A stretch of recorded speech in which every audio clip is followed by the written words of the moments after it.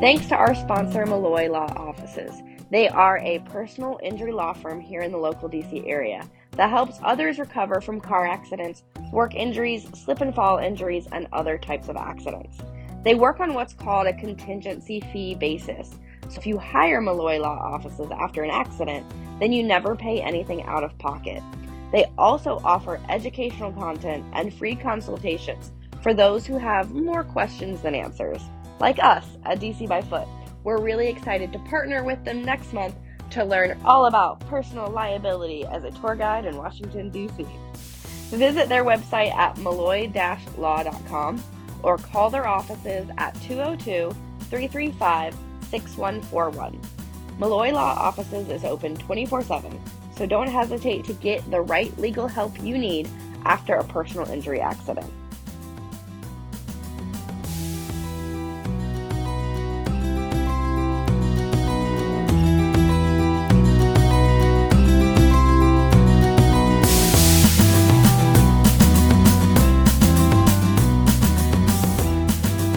Podcast world, welcome to Tour Guide Tell All. We are your friendly neighborhood tour guides here in the spooky season, ready to bring you a little bit of October spook for Halloween. We love sharing our more scandalous and exciting sides of history with you, our wonderful listeners. As always, I'm Becca. I'm Rebecca. And together we're the Rebeccas. And we have a perfect October episode for you today. This is traditionally sort of our fall spooky season. We like to do episodes that maybe get into a little bit of the spookier side of things. This is going to be a wonderful companion piece to our spiritualism episode, which we did a couple of years back now, which is hard to believe it's been a little bit of time. So if you didn't listen to our spiritualism episode, pause this, go listen to that, and then come back. But we are so glad you're here. A big, big, big thank you to our patrons. We love our patrons. They literally keep the lights on and keep this going. So we're so appreciative of you. And we love all of our listeners for coming out and enjoying a little bit of American history with us. And, you know, we're not just voices in your ears. We're real live tour guides. This is a beautiful time of year to come take tours. We are having a really lovely autumn here in Washington. So if you're thinking about getting out, taking a tour, come join us. If you're a patron at a certain level, you do have opportunities to get discounted and free tours. So check out your patron benefits. But we'd love to see you on a tour. We are just in the time of year that I love being a tour guide. Yes. Because I don't get sweaty and it's nice. I know. It's the best. October is the best time of year to be really anywhere. October, and I love November. Like we're just in the right time to be in Washington weather. Good nuggets. I love it. I am so excited about today's episode because we're talking about somebody who I think is super well known. It's a name that instantly people, I think, have some sort of connection to him and his life. But there's a lot about his background and about his non-public life that I think people don't know. So I think this is going to be a fun way to kind of dig in on a really well-known figure. So Rebecca, who are we talking about today? So we're going to talk about Harry Houdini, which is I thought you might say his birth name, and then everyone would be confused. Like, who? Oh, yeah, right. Because twist, spoiler, he was not born Harry Houdini. No, he was not. Harry Houdini is a stage name. He was born Eric Weiss in Budapest in 1874. And he he's the son of a rabbi, immigrates to the U.S. when he's little. His dad comes over, and then the family follows, and they go to Appleton, Wisconsin. And he's a rabbi, and they're doing okay for a few years, but his dad doesn't speak great English or English with a strong accent, and so he's not doing as well as he could. And so he gets fired by the congregation in Appleton, Wisconsin. And this is going to lead to a rough childhood. So when Eric, or Harry Houdini, is quite young, he's not even 10, his family's going to move to the city, Milwaukee, and then eventually New York City. And they're in poverty. He's going to go to work really right around the time he's 10 years old to try to bring money in for the big family that he's got. He's going to watch his father struggle and slide into despair, and they move eventually to a slum, or what was then a slum in New York City, and a cold water flat in the 1880s, and it's just really, really not great. There's no real money or, frankly, time for him to go to school. So he's going to go to work, but does a bunch of things as a young kid, basically whatever he can to make money. He's a trapeze artist at first. And that's a lot for a little kid. That's a lot to witness, you know. He also is a runner, like he literally a champion cross-country runner. And he's a professional magician, like long before his 20th birthday. While he's still like 15, 16, 17 years old, he is performing magic tricks. The trapeze thing isn't really magic, but it's still kind of fun. And he is card tricks and things like that. And he adopts right around this time as a kid, essentially. He adopts the name that he will be known by later on in life. Harry Houdini, the Houdini let's comes pause. from, there is a French magician named Robert Houdini. Sorry, Dan. We'll go back a little Harry bit. Houdini takes that name as sort of an homage to him. There's a bunch of stories about why he adopts Harry instead of Eric, which is his birth name. But it is the thought his family called him Airy, which is a nickname for Eric. And that kind of sounds like, for playing charades, sounds like Harry. It is interesting to me that he changes his first name. Like the last name you can kind of see, Weiss is a foreign name. It's also a Jewish sounding name. This is, there's a lot of anti-Semitism running around at that time. I can see the impetus for that. He wants to code himself more as American. That makes sense to me, but changing the first name is interesting to me. Maybe Harry was thought to be more of an all-American name. I don't know. I think, too, there's something to be said about if you're a showman, the alliteration, Harry Houdini, right? You want something that rolls off the tongue.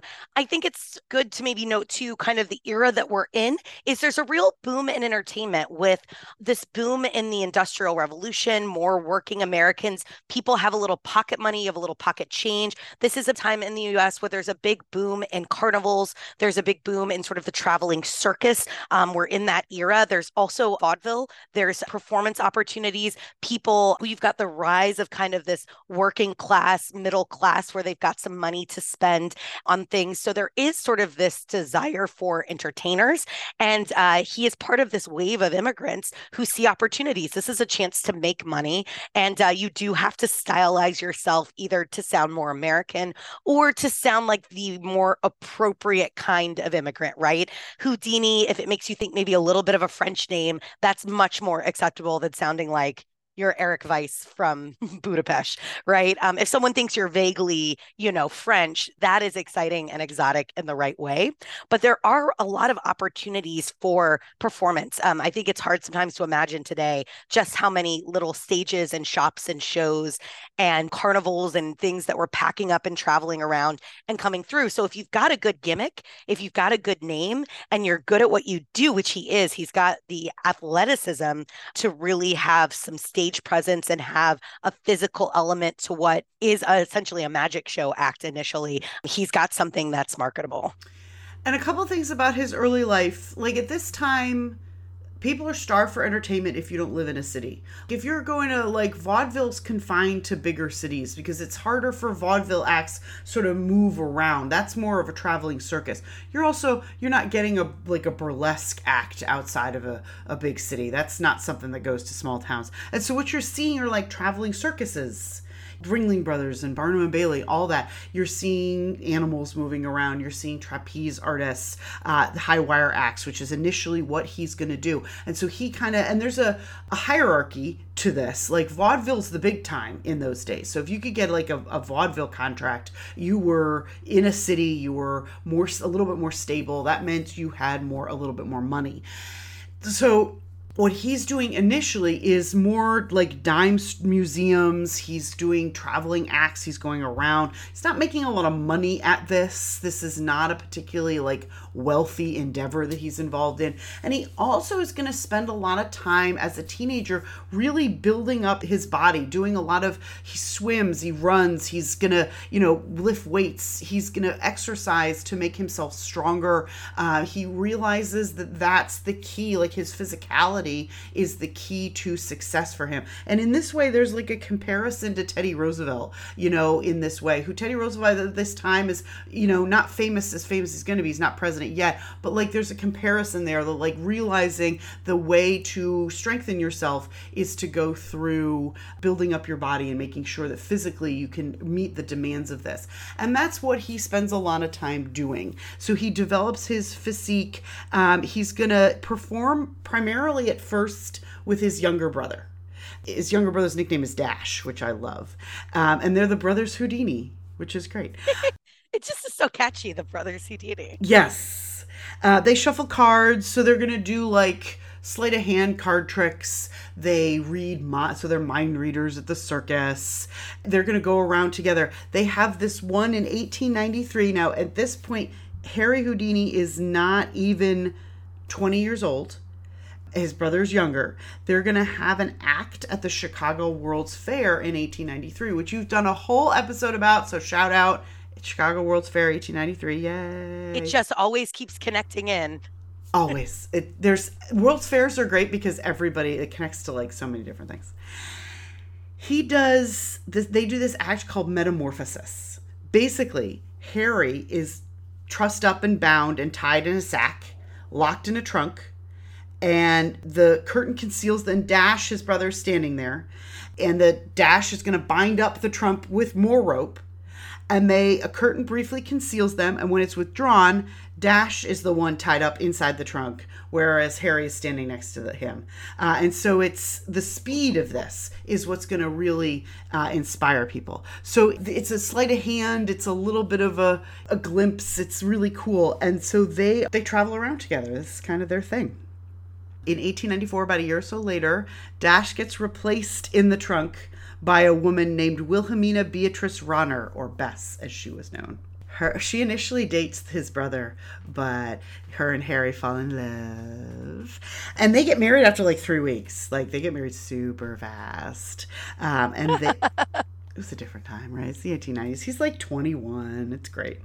And they work on stage. They have a partnership that's not just romantic, but also like they have a working relationship. She will join his act. And they kind of are on and off stage partners for 30 years. So they do a lot of this really up until close to the end of his life. And he gets his big break in 1899.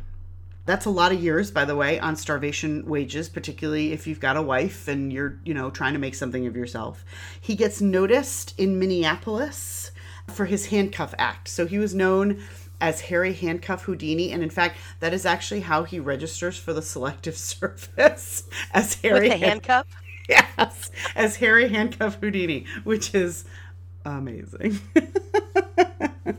Minneapolis, it's kind of becomes this a big moment. A manager is going to notice this and sort of take him on. But then you can sort of see how various police departments and law enforcement agencies are like, we want to see you get out of these handcuffs. So it sort of becomes a bit of a challenge, right? To see if maybe your city, your town, even Scotland Yard at one point. Yes. This manager picks him up, essentially spots him in Minneapolis and tells him that you should concentrate on your escape acts.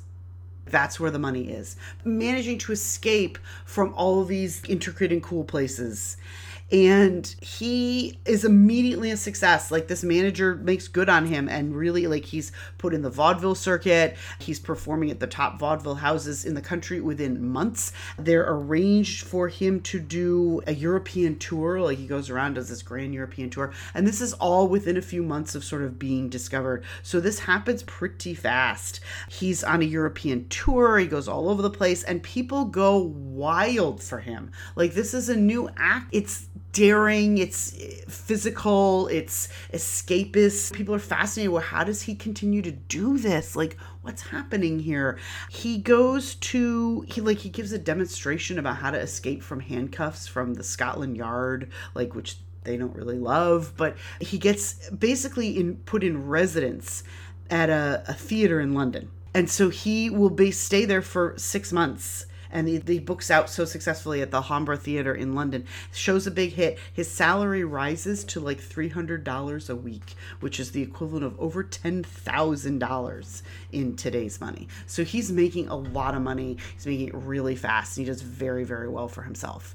Money does not seem to be the driver for him. He works long after he no longer needs to financially support himself. Like, he makes a bunch of money and continues to work at the same furious pace. So money does not seem to be the driver for him.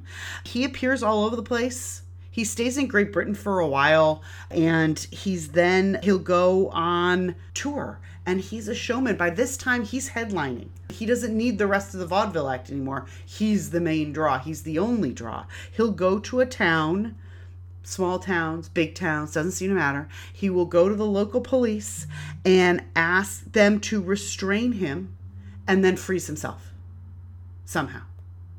And not just handcuffs. He asks them to come up with whatever restraints they can think of. None of this is pre-planned, right? It's strap me away. And you can imagine, as he makes a name, everybody's trying to stump Houdini or trying to trap Houdini. So they're putting him into straps and straitjackets and all sorts of things. And every time he manages to escape. So it becomes so exciting. No one else is doing this. And no one else is doing it as well or as real as Houdini is. And I can't imagine like the excitement that must have caused in the towns and cities where he's doing these escapes. Oh my gosh. Must have been such a spectacle. He showed up and he's like the consummate PR man. Like he knows how to work it. And he'll show up and I've never met any of these people before. They're going to try something and I'm going to try to get out of it. And it like you can see how it kind of feeds on itself. Like the reputation for success just adds to it. Like everybody wants to be the area that stopped Houdini. So they're going to create more and more elaborate tests, restraints, things for him to do. The problem with this is, though, of course, is you have to continue to one-up yourself. You have to continue to succeed at it. And he does. Amazingly, he does this, continues to do this, gets better and better. He escapes from the belly of a beached whale at one point, like which must have smelled super fragrant. Yeah, that's a no from me. Thank you. That's a big no. But then he graduates to being put in urns or submerged in water. It's really something. Straitjackets, milk cartons. He'll be put upside down in a clear glass box, essentially filled with water, upside down. So he's going in head first and he has to figure out how to do it. And he manages to escape in like under 2 minutes. Holding his breath the whole time because he's underwater. He gets out of all kinds of locks and things. And it just is, the idea is people are watching this happen, watching him do this and still not sure how he does it. And that's something too he and his brother discover early on, is he used to just escape from handcuffs from behind a curtain and pop out and I'm free. And they realized that that wasn't as exciting, that if they took away the curtains, people want to watch the struggle. And so this is something he learns fairly early in his act and he keeps for the rest of his career, is that part of the excitement and the danger and the lure is watching it happen. And is he going to get out? It's not as exciting if you just pop out free at the end. And I wanted to mention that Houdini really isn't precious about his techniques and about how he does this. And when it comes to sort of the brotherhood of performers and magicians, he is willing to share a lot of his tricks and tips.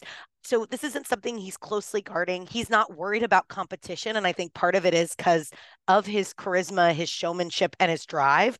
This guy is going to work really hard. It doesn't matter how much money he already has, but he will write books meant for other magicians. He will attend. He's very involved in the world and industry of magicians, and he'll share while he's alive and while he's actively working a lot of the tricks of how he gets out of all these things. And I think that says something about him, that he's not doing this simply just for ego or simply to be the best or the only one. I think he does it because he really enjoys it. And he does it because he just wants to work and to support his family and bring a little joy to people. So I just love that about him, that he's so willing to share how he's doing this with others in his field. If you could call it that. I don't know. No one's quite in his field, but yeah, no one's quite in or his in field. His league. No one's quite in his league.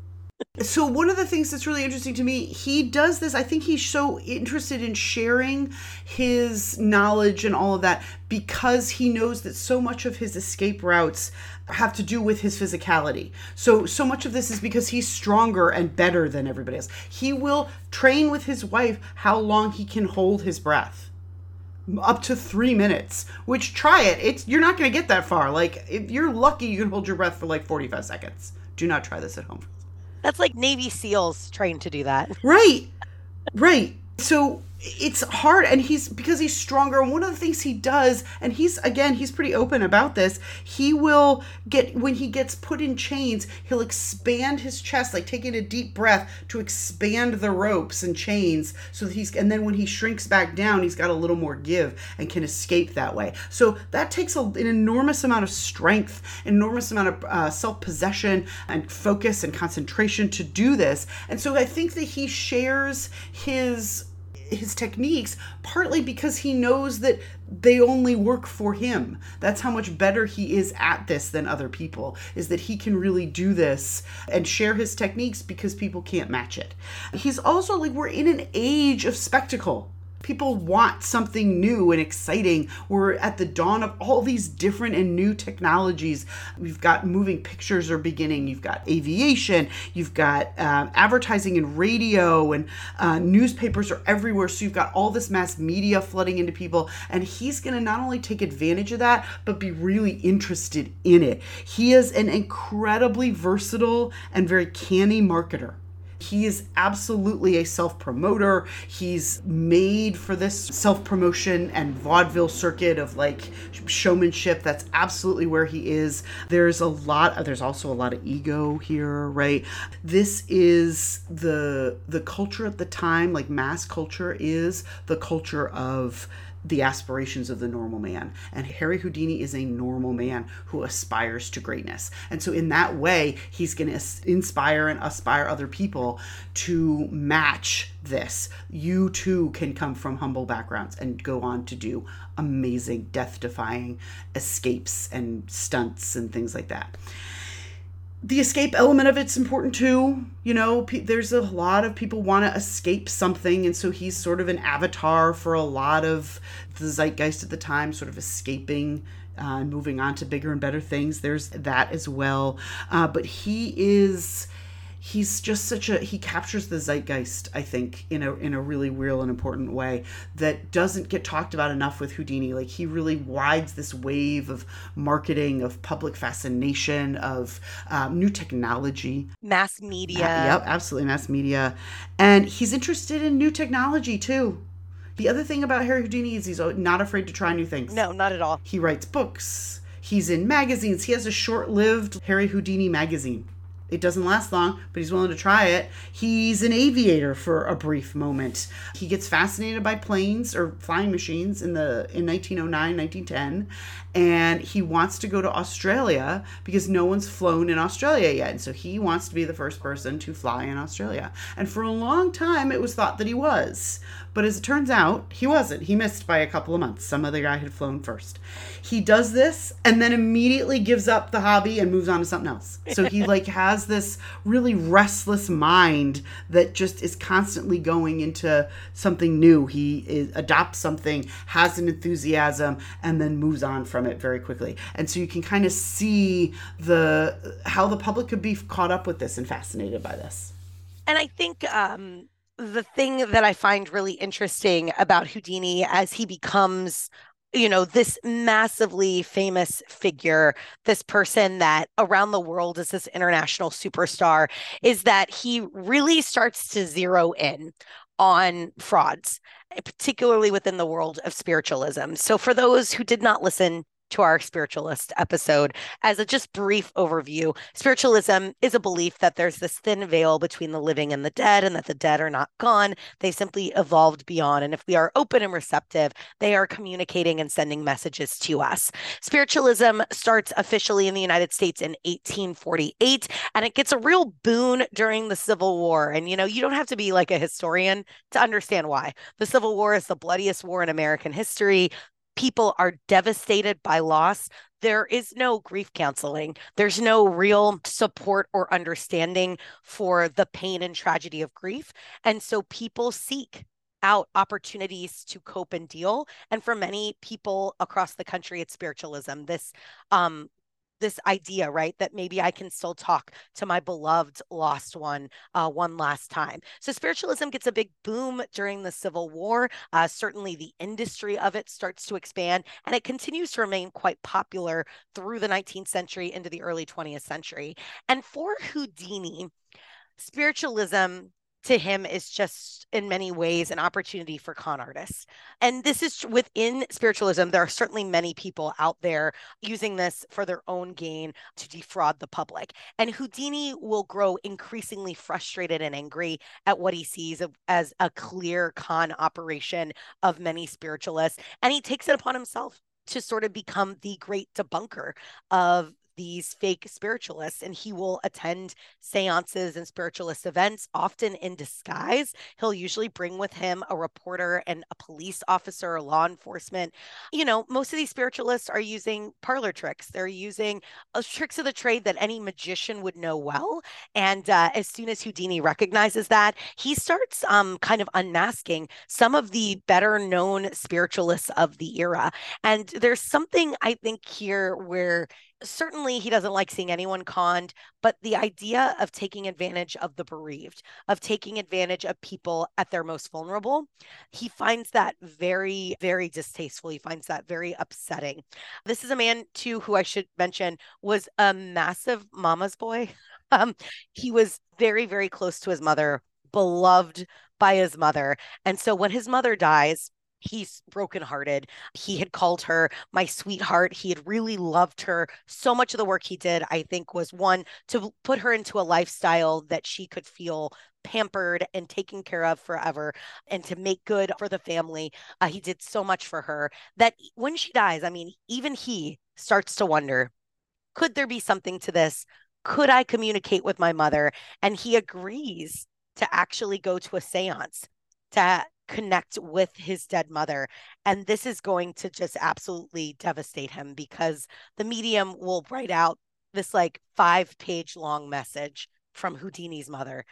And at the top, this medium is going to put a cross. Now, if you listened at the beginning of the episode, Houdini's father was a rabbi.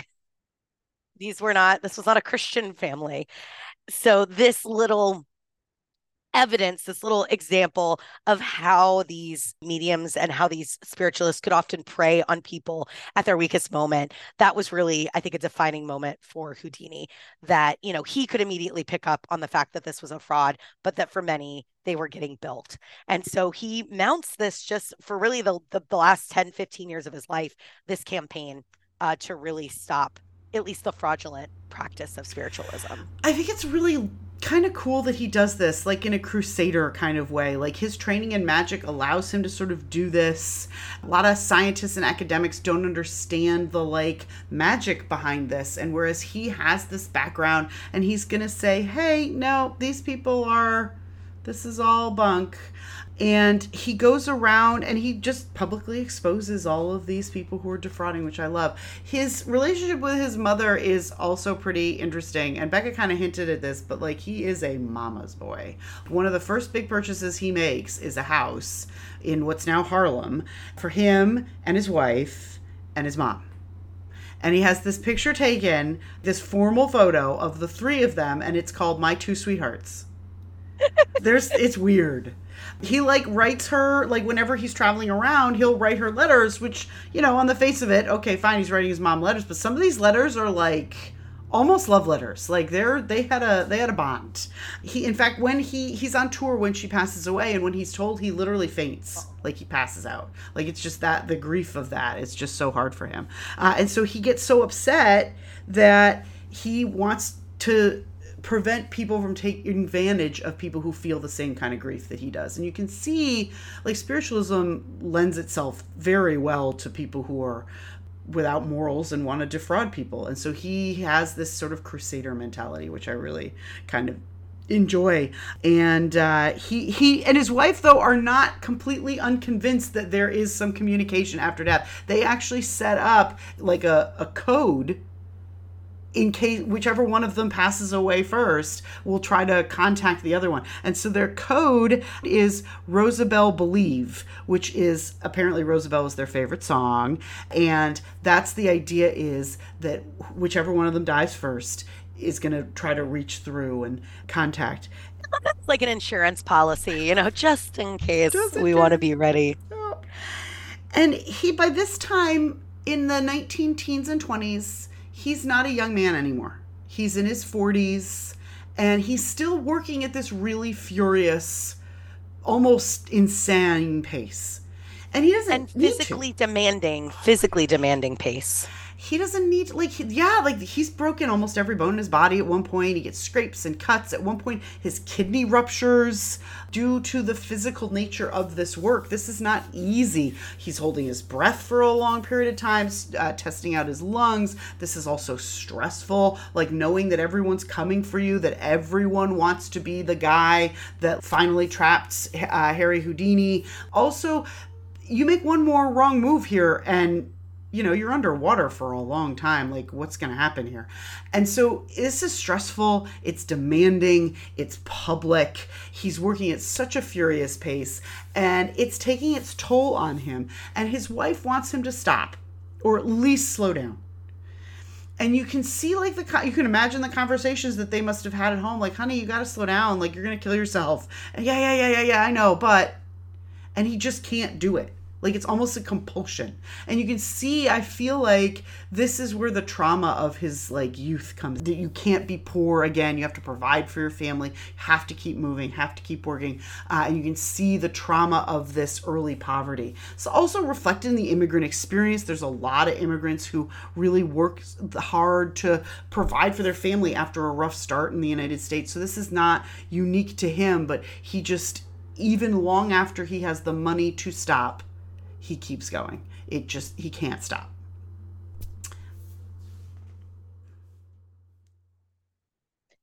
And I'll jump in here just to say too that his fame is a bit of a double-edged sword. He knows that easy come, easy go. He knows that by the 1920s, there's a lot of other competition for people's time and attention and money. And he has gotten so ardently almost mindedly focused on the spiritualism frauds that he is in the last months of his life testifying before Congress to essentially outlaw this practice of seances. It would have outlawed fortune telling. It would have criminalized hiring mediums to hold seances and trances, basically to outlaw any person pretending that they can unite you with the dead.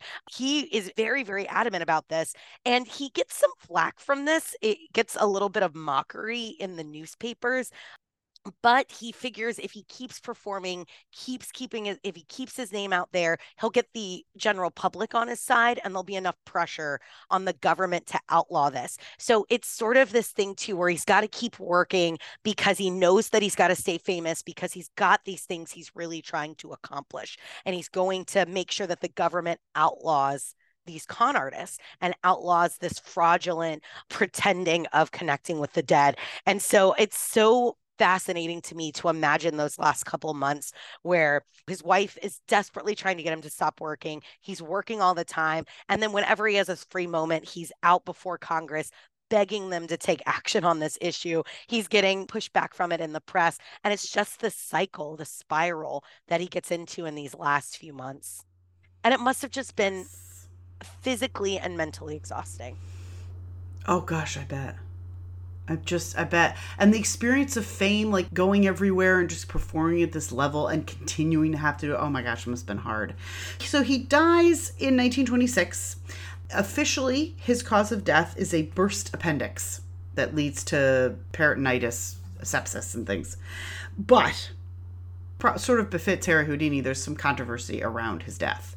So first of all, to lead up to this, he had broken his ankle at a previous show in Montreal at a theater, resting before his show. And basically, it seems like he kind of gets teased by two students who are essentially trying to like prove that he's not as strong as he says he is. And they end up punching him a bunch of times in the stomach, basically to see how strong he is. And he's sitting down, resting his ankle. So he's in a reclined position, and they punch his stomach a bunch of times very hard.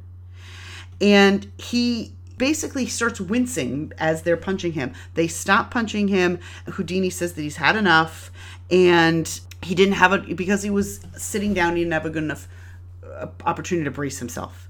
He performs that night in a lot of pain. He is unable to sleep, And he's next couple of days, he's running a fever, but he refuses to stop performing. A couple of days later, he has a fever of over 102 and is diagnosed with acute appendicitis. He is advised to have surgery. He ignores the advice to have surgery and goes on with the show. He arrives in Detroit.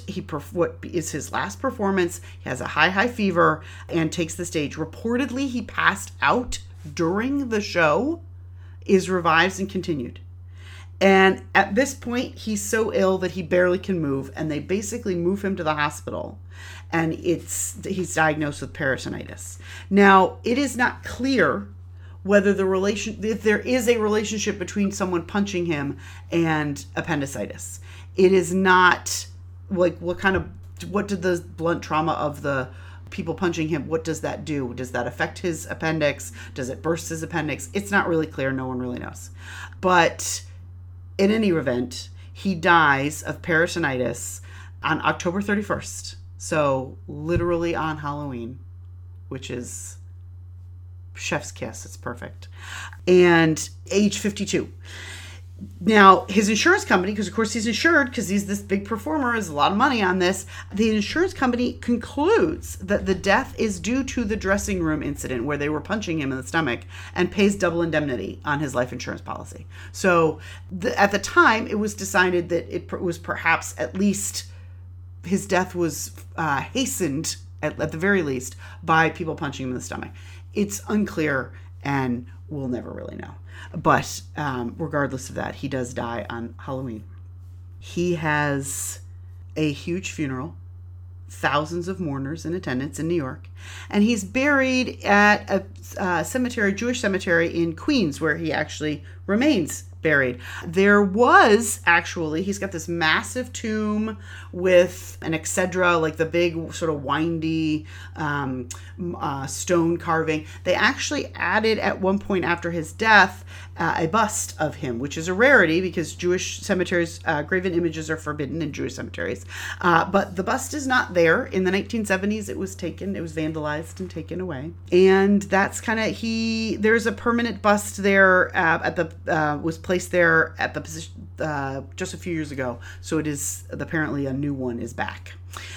There is the American Society of American Magicians take responsibility for the upkeep, as indeed they still do, actually. The organization that he founds, the Society of American Magicians, keeps up the restoration of his tomb. His wife lives a few more years. She actually lives almost 20 more years. Dies of a heart attack in California in the 1940s. She had wanted to be buried next to him, but is instead interred at a different cemetery. Her family is Catholic, and they refuse to allow her to be buried in a Jewish cemetery. So she's buried about 30 miles away in Westchester, New York. And so they are not together. That makes me sad. I know. That makes me sad too. And I mean, I don't think anyone listening to this, if you know Houdini, needs us to really touch on this, but I will. Just the massive cultural legacy, right? The pop culture afterlife of Houdini. You mentioned, of course, this code that he and his wife work out, the Rosabelle code. She will hold seances for about 10 years after his death to see if, just in case, the code, and there is an incident where it seems as though the code is coming through. She then determines that it's likely that maybe they had cracked part of the code or figured out part of the code, and she doesn't believe it's real. And she'll say after 10 years that that's long enough to wait for a man to contact you and sort of say, I'm done having these seances. But the Houdini seance continues today. If you go to the Magic Castle in Los Angeles, they perform the Houdini seance every year, just in case. There are, of course, Houdini museums around the world. A lot of his collection is scattered. So his papers and documents are in the Library of Congress, and he was well published himself. Houdini wrote many books, many essays, many articles. He was also a prodigious collector of books and essays and articles in magazines. He had a partnership with the writer H.P. Lovecraft. So there's actually a number of Lovecraft stories that are inspired by conversations and notes that Houdini created. There is a big collection of actual things Houdini used that he left to his brother, Theo, who he's going to go back to performing after Houdini's death. And Houdini's will said, when when my brother dies, all this stuff needs to be destroyed. But that is not exactly what happened. His brother was wise enough to know that these things probably needed to be displayed. And he actually sold a lot of it to a Houdini enthusiast. Things have sort of trickled through various owners. Some of it's destroyed by a fire. But if you know anything about magic, you might be able to guess the one guy who owns a big bulk of what's left of Houdini's stuff, non-paper stuff, and that's David Copperfield. In Vegas, he actually has the largest portion of Houdini memorabilia, as it were. But there are plenty of Houdini related things that you can find in museums all across the United States and all around the world, including a museum in Budapest. But if you go to loc.gov, they've digitized a lot of Houdini's papers and documents and books. And so there's quite a lot of Houdini information that you can find easily online at loc.gov. So shout out to library. We love you forever. We do love you, Library of Congress. They also have several originals, photographs of him, as well as the only voice recordings of him or at least authenticated voice recordings. He makes a couple of movies. He has a brief stab in Hollywood, and it does not go well. His charisma doesn't seem to translate onto the silver screen, but he has been represented in Hollywood a lot. There are many movies. One of, I think, the most famous is called Houdini. It's played by Tony Curtis. Tony Curtis himself was the son of Hungarian immigrants, so it kind of fits pretty well. There's more modern movies. There's like a TV movie in the 70s. Basically, he's played by Harvey Keitel at one point, which is kind of a perfect casting, I think. But there's he's been very well represented on film.